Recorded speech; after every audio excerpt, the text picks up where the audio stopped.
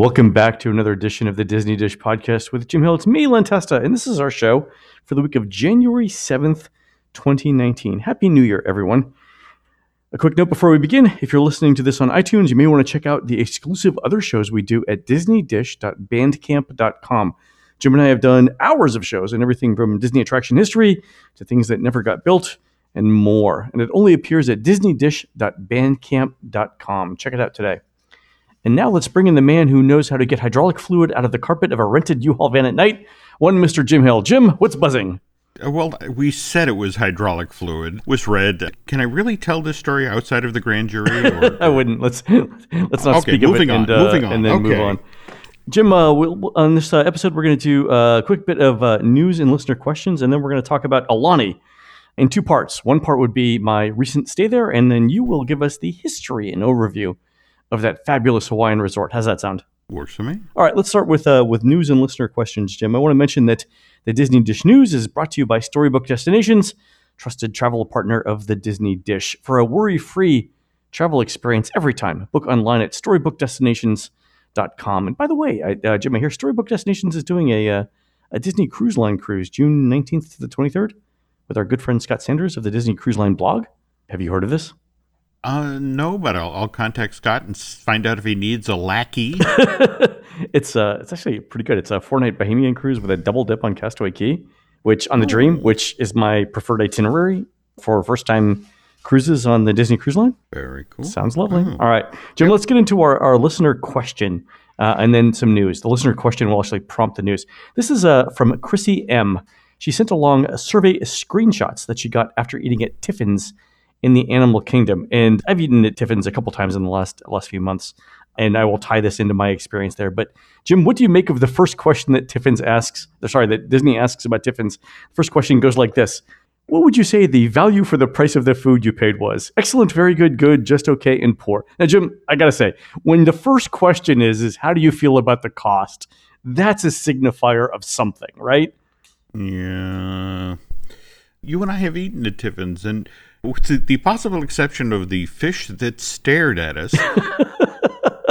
Let me give some background there. So for listeners who haven't heard that show, Tiffin's offers a whole fish deep fried as an entree. And when Jim and I ordered it, the fish still had an expression on its face when it came out. And that expression was one of surprise, like the deep fryer caught it by surprise. It was 1 minute it was swimming along, and the next minute it was in oil. That was the look, if you will, on the fish's face. But anyway, Jim, go ahead.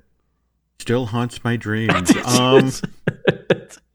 Where would you put Tiffin's from a quality per cost ratio? I mean, I actually thought for the price paid, it was good food. I mean, it's a wonderful design.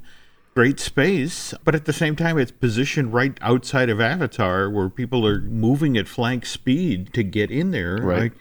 I wonder if it just isn't doing the business that Disney expected. Well, here's what I think. When it first opened, it was fantastic. It was essentially a deluxe restaurant, the kind of restaurant you would find at a Disney Deluxe hotel inside a theme park. Okay. It was fabulous food. Mm-hmm. But I think the problem was no one wanted to pay those prices for that kind of food inside a theme park.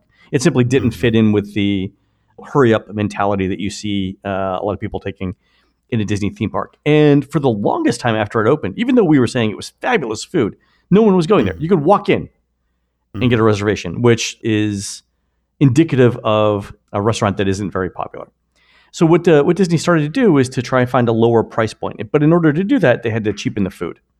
So the last time I was there, I had ramen soup, which when I'm in New York, good ramen soup is like $16, $17 a bowl, $18 a bowl for very, very good ramen made by Japanese people, surrounded by Japanese people with great ingredients, super tasty, huge bowl.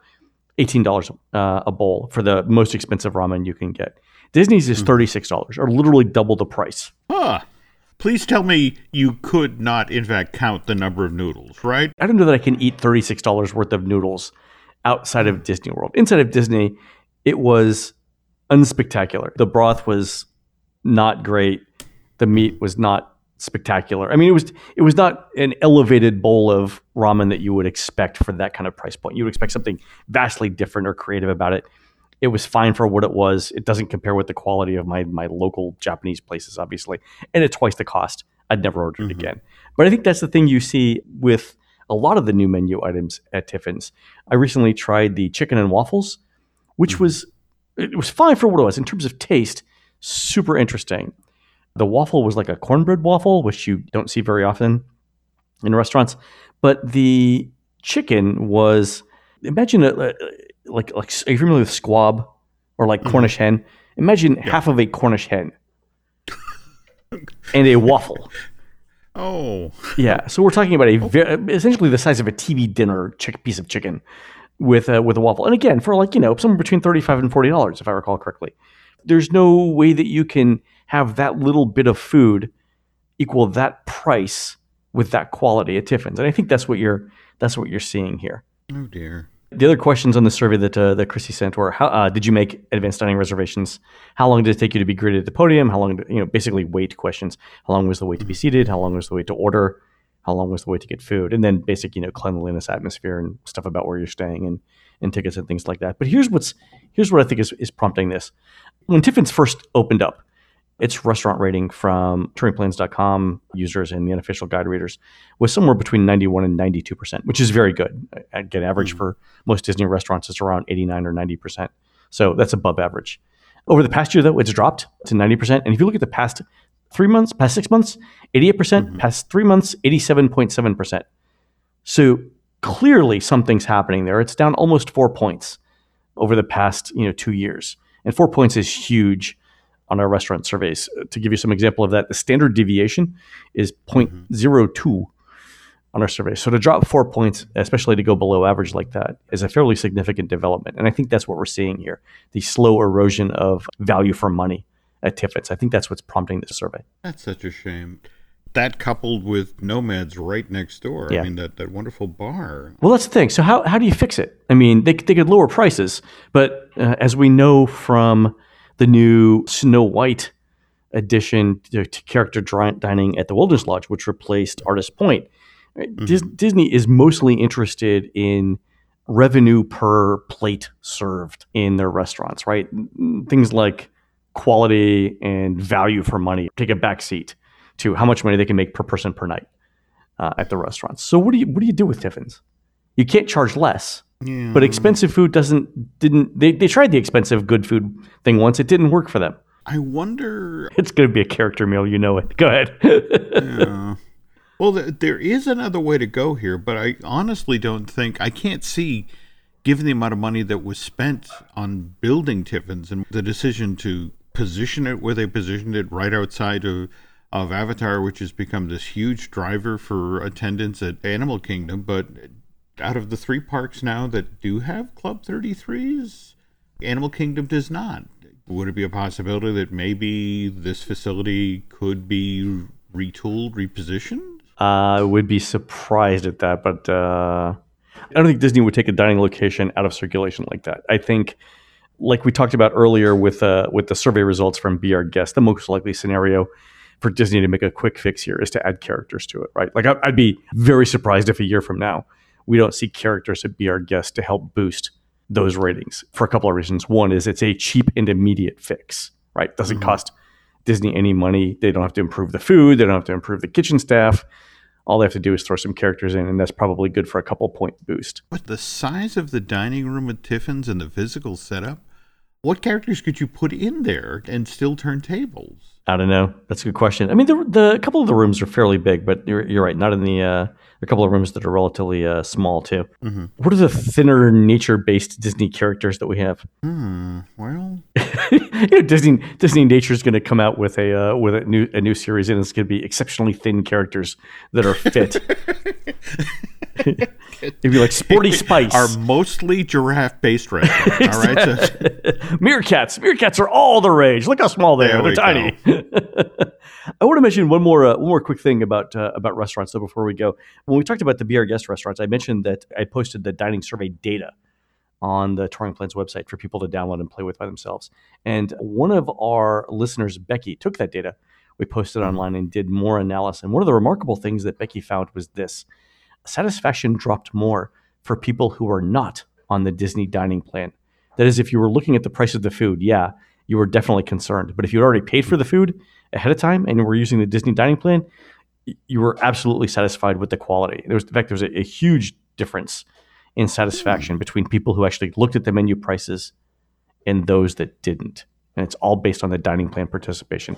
That was interesting to me, that there's that much of a gap in quality ratings based on whether you're on the dining plan. When you're on the dining plan, your take on a Disney vacation really does change. You're so obsessed about getting the number of points you're allotted per day taken care of that screw the quality. I want to make sure I used all my points. Well, the one thing we have heard from virtually everyone, the number one thing they like about the dining plan is you can pay for it 6 months before you arrive on site. And once you're on site, you don't have to look at the cost of anything. Yeah. Right. Yeah. And as long as you can get the reservations, you don't have to worry about the price of anything that you eat. And that peace of mind is by far the number one selling point of the entire Disney dining plan. And I think what you're seeing here is on the back end of that, that if you're not looking at the fact that you pay, I think I paid almost $75 per person with tax and gratuity for a meal that was basically average.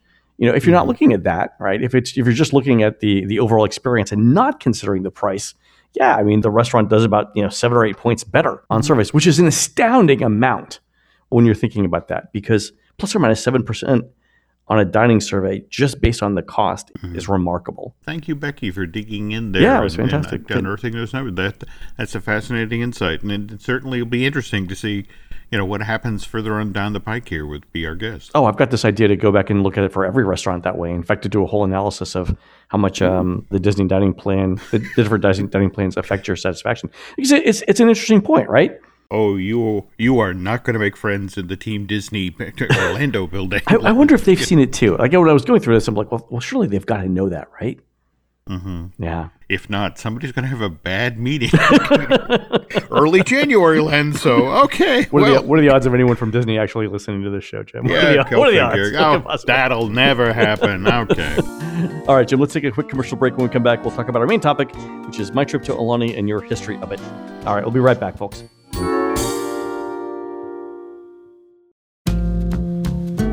And we're back. Cue the Hawaiian music. Jim, I just got back from a few days at Aulani, Disney's finest resort. So every year I try and do a week before Christmas trip with my daughter when she finishes school. This year we went to Hawaii. It was spectacular. I got to say, it was an 11-hour flight from the East Coast to Hawaii, to Honolulu, direct.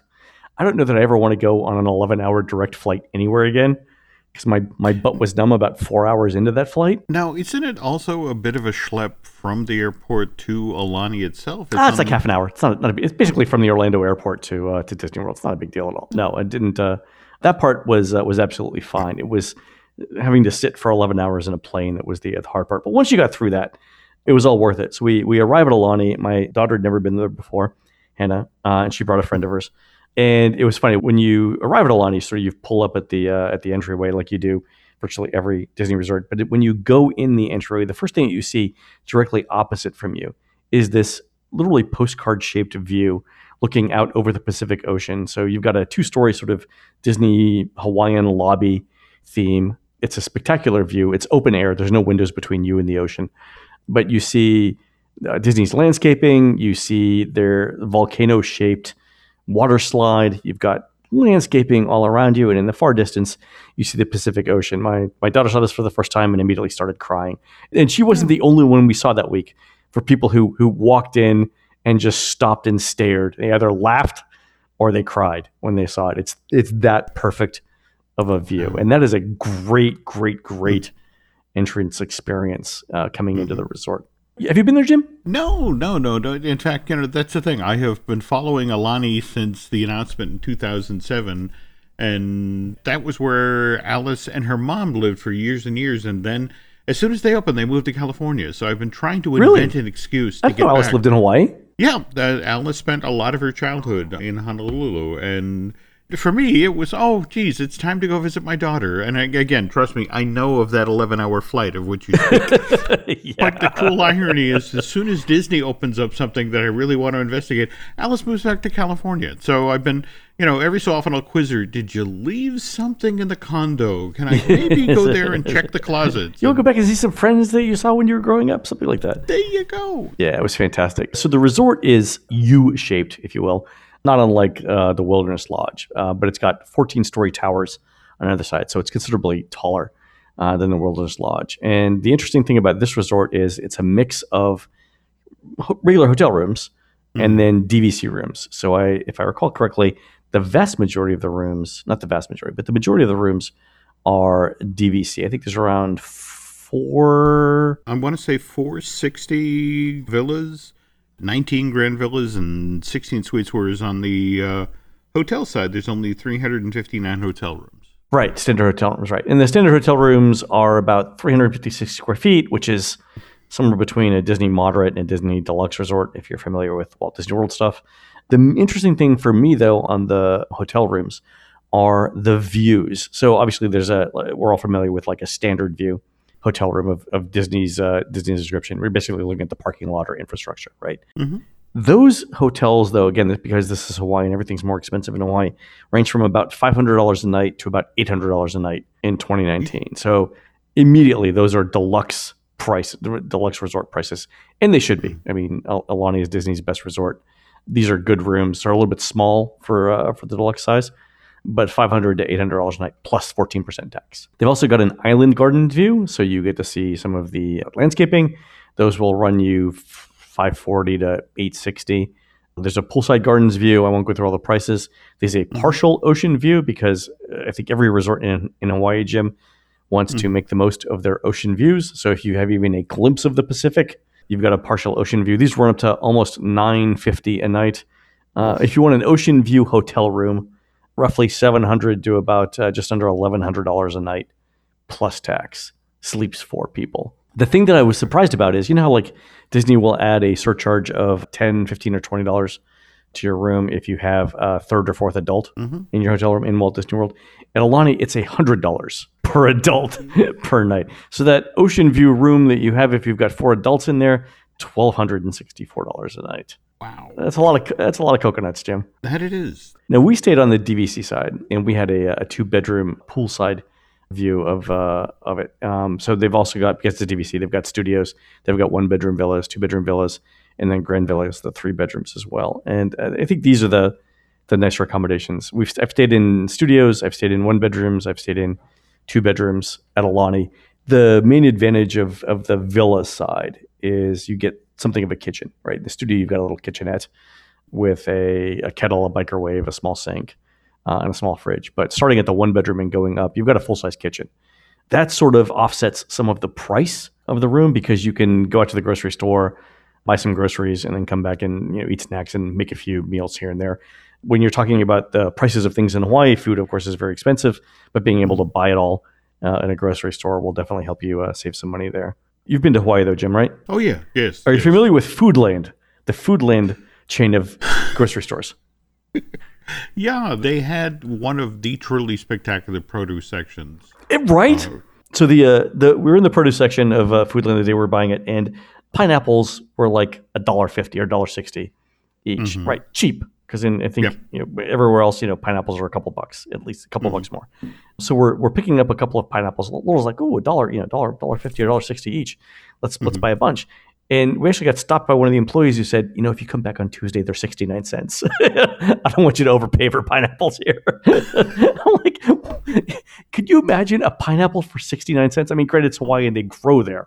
I was like, "Oh man, $1.69 is crazy for pineapple. Just come back on Tuesday; they're $1 cheaper." Wow. But the thing I love about Foodland is the food bars that they've got throughout the store that are completely Hawaiian. So there's a kimchi bar where you can get pickled vegetables. It's not like a regular store where you've got salad bar and you've got a hot bar where you can go buy. This isn't the Whole Foods. You've got a kimchi bar.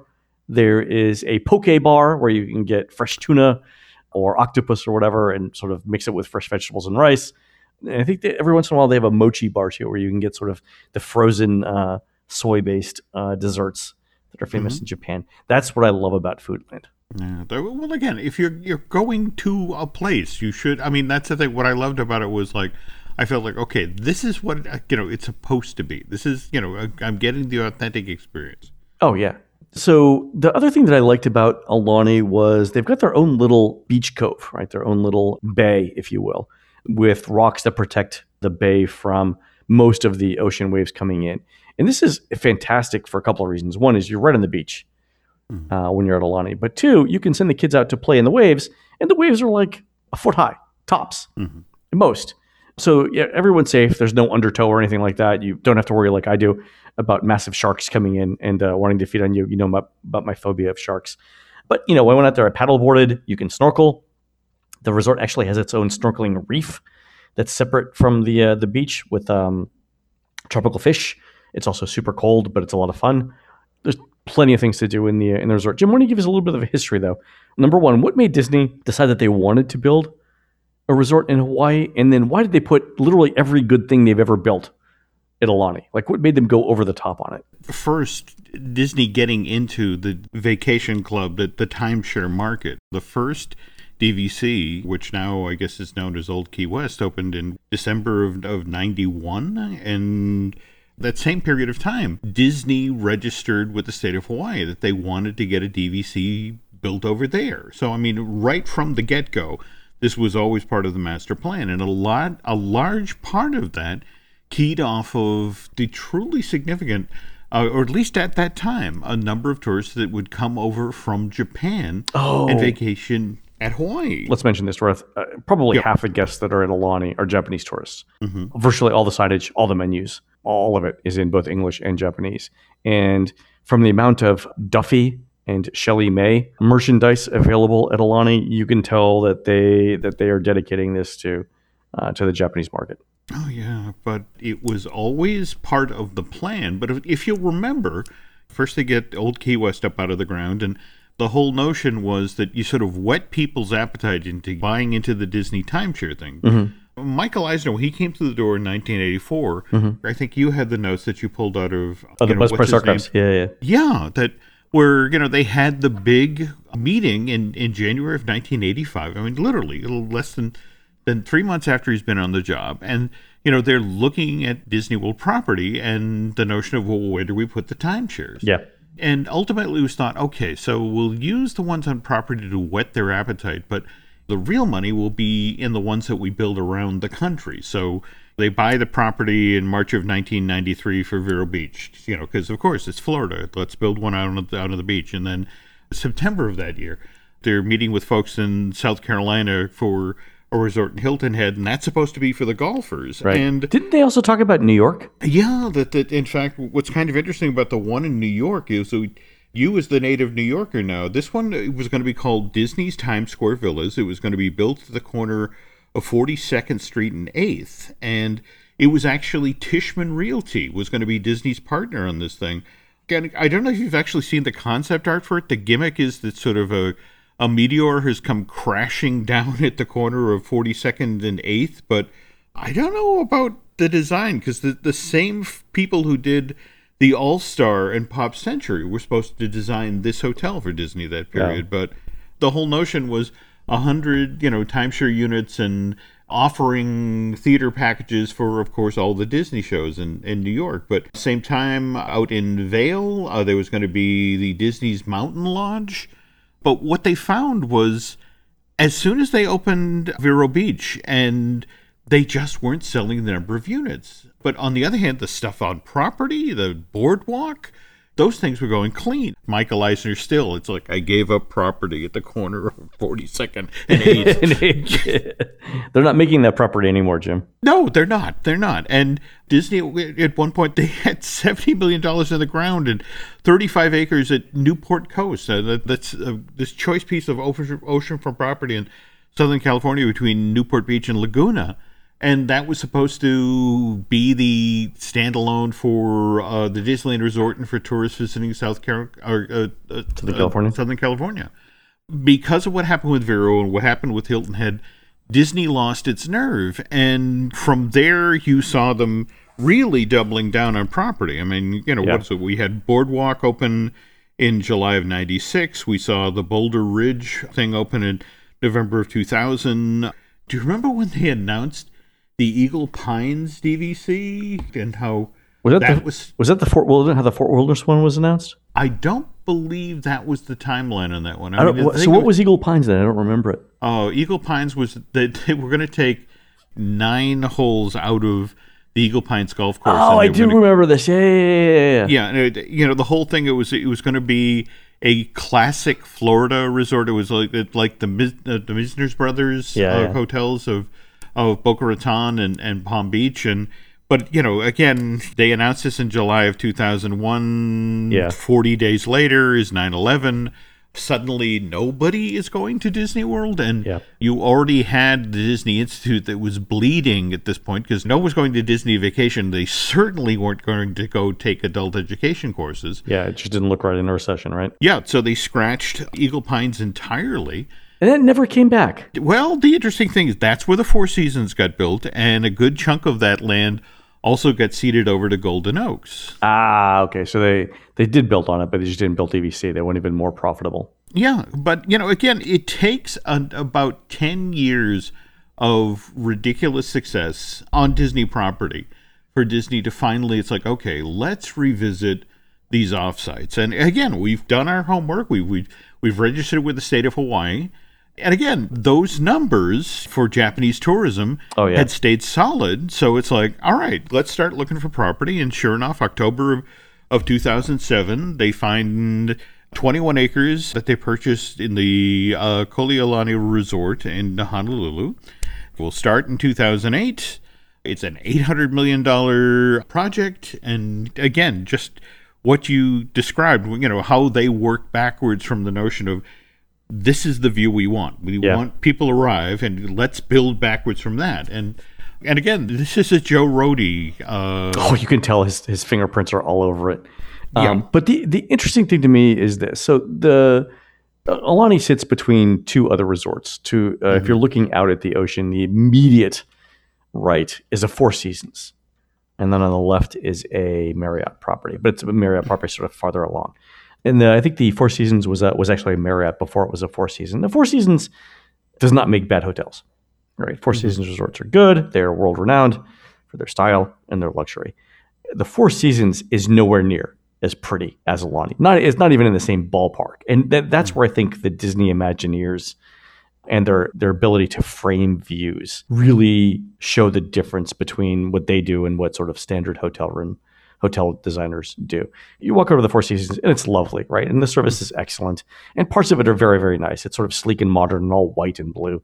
But if you look at the views that you get at various places around the resort, nothing compares at the Four Seasons with what they've got at Aulani. And the same thing over at the Marriott, but it's even more different. Like the Marriott looks like a Marriott hotel, granted with an open air lobby and whatnot, but no hotel chain in that immediate area does anything like Disney does with the views at Aulani. The landscaping is better.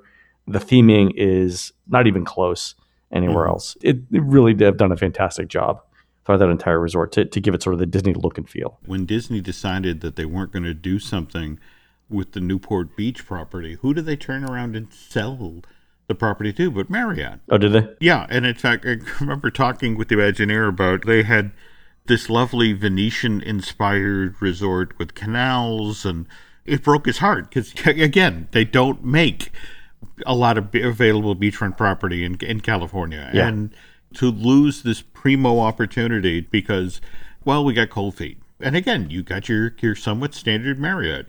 It's studio, bedrooms, suites, and the clubhouse, and get out. I'm sure it's all fine, but like I said, the theming is second to none. The other thing that I really like about the resort is they've got all kinds of activities for kids and all kinds of activities for adults. So I mentioned the snorkeling reef that you can hop into. It's chilled salt water, but there are colorful fish throughout it. You can snork as much as you want. In that, there's also an interactive game that you play. It's almost like the H&P's World Showcase Adventure at Epcot. So you're handed a small iPad-like tablet. You walk around the resort and you discover things. And as you do, as you go through this adventure, things turn on and off in the resort. So fire shoots out of the volcano, or you see turtles crossing a stream or something like that. It's really fantastic, and the game is fairly extensive. So it's a small resort, relatively speaking. It's not the size of Epcot or anything like that. But to play that entire interactive game probably takes most kids anywhere from 1 to 3 hours.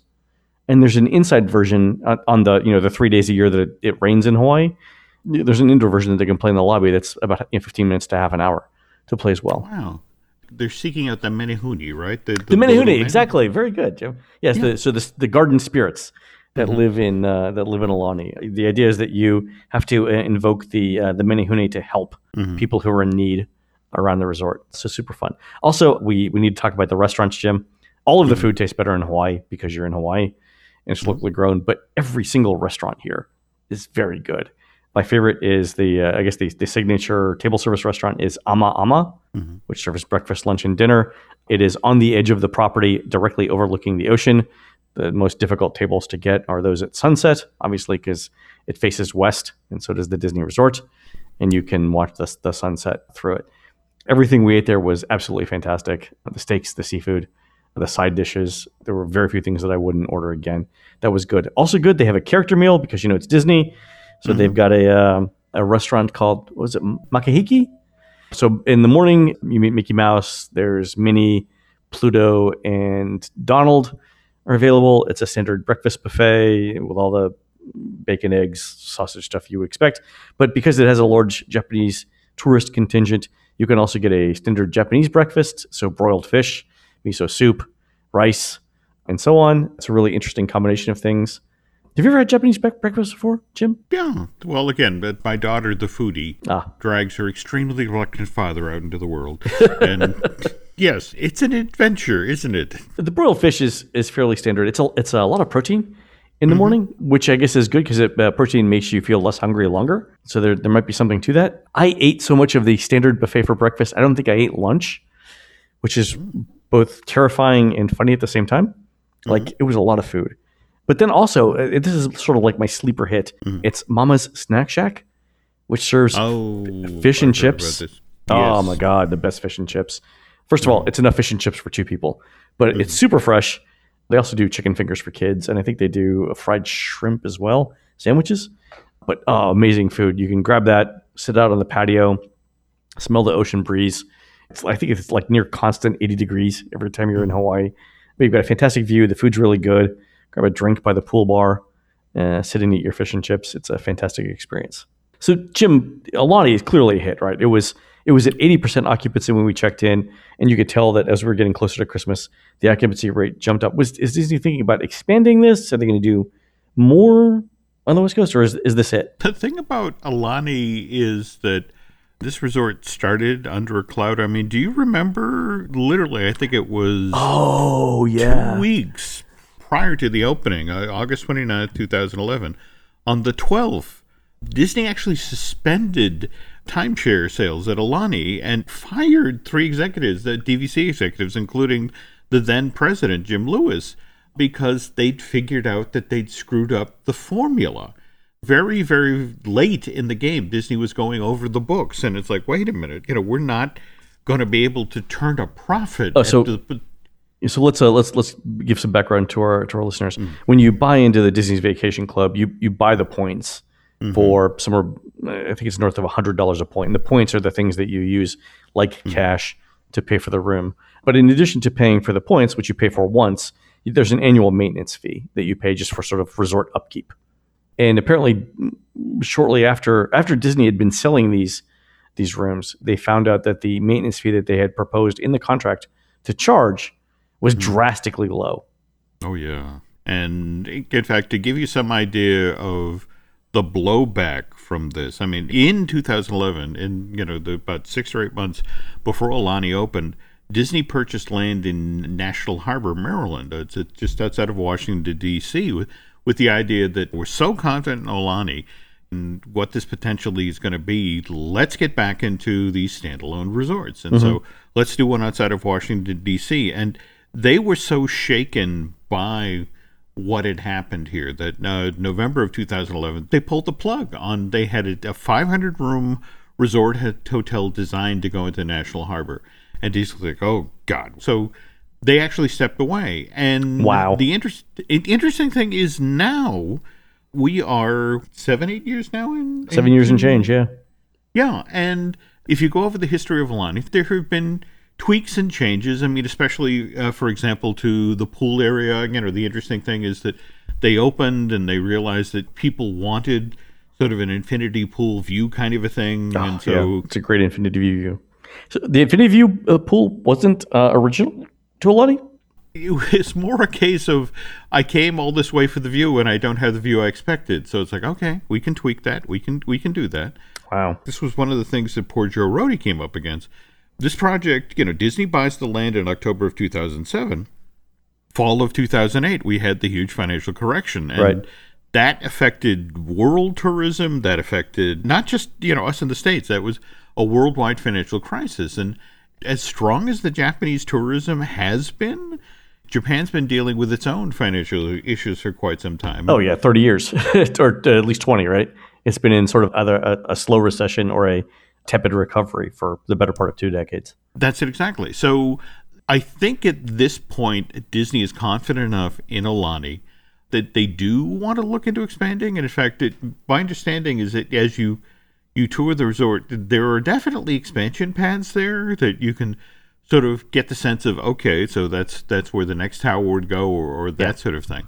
But again, they've kept a foot on the brakes for 7 or 8 years now, and now finally there's been some discussion about, okay, maybe we could look at expanding. But remember, Disney doesn't operate in a vacuum, and remember what happened in 92 when Euro Disneyland opened and there was a financial drag on the company. There's a lot of folks at Disney right now who are just sort of like, okay, let's get Galaxy's Edge open, and when it's the monstrous success that it's supposed to be, then we can spread the joy around and maybe slide a little money to Aulani and do some expanding there. But 80% occupancy, is that what you said? It was 80% the week before Christmas, and I believe it was going up the closer we got, because there was definitely an uptick in activity around the lobby, especially like the Saturday before Christmas. I think maybe the way that Christmas fell this year, where you could have gone like either the week before or the week of Christmas and still had plenty of time left off after that for the week after that. Mm-hmm. I think that probably affected some people's plans. So yeah, as we were leaving on the 23rd, we definitely saw an uptick in the number of people checking in. Again, I don't mean to embarrass Mr. Lewis, the president of the DVC, the guy who eventually took the fall for the bad numbers and getting the maintenance fees wrong. Because it's like, as Len will tell you, over the history of Disney, there have been a number of times where somebody got the numbers wrong and filed the long report. In fact, did you come across when you were at Buzz's archive for the report where they were absolutely certain the place that we should build Walt Disney World was Ocala? Yes. Yeah. And again, this is back in the slide rule days where Buzz is checking his message like, oh, wait a minute. No, hold on. Orlando. Yeah, I meant Orlando. I got my O's wrong. So, yeah, I mean, it's just this sort of stuff happens. But they overcame it, and it's a killer resort. And like Disney's I said, best resort by a wide margin. I would go back if it wasn't for the 11-hour plane ride. Absolutely fantastic resort. The people who built it, the people who run it should be extremely proud of what they've done, what they've accomplished. Well, and like I said, if I can just convince Alice to remember that she left something in a closet in the condo in Honolulu, I'm there. There's always school at the University of Hawaii. There we go. All right, folks, that's going to do it for our show today. We're produced fabulously by the ebullient Aaron Adams. Don't forget to go onto iTunes, and along with rating Don Ho's Tiny Bubbles, rate our show too, and tell us what you'd like to hear next. For Jim, this is Len. We will see you on the next show.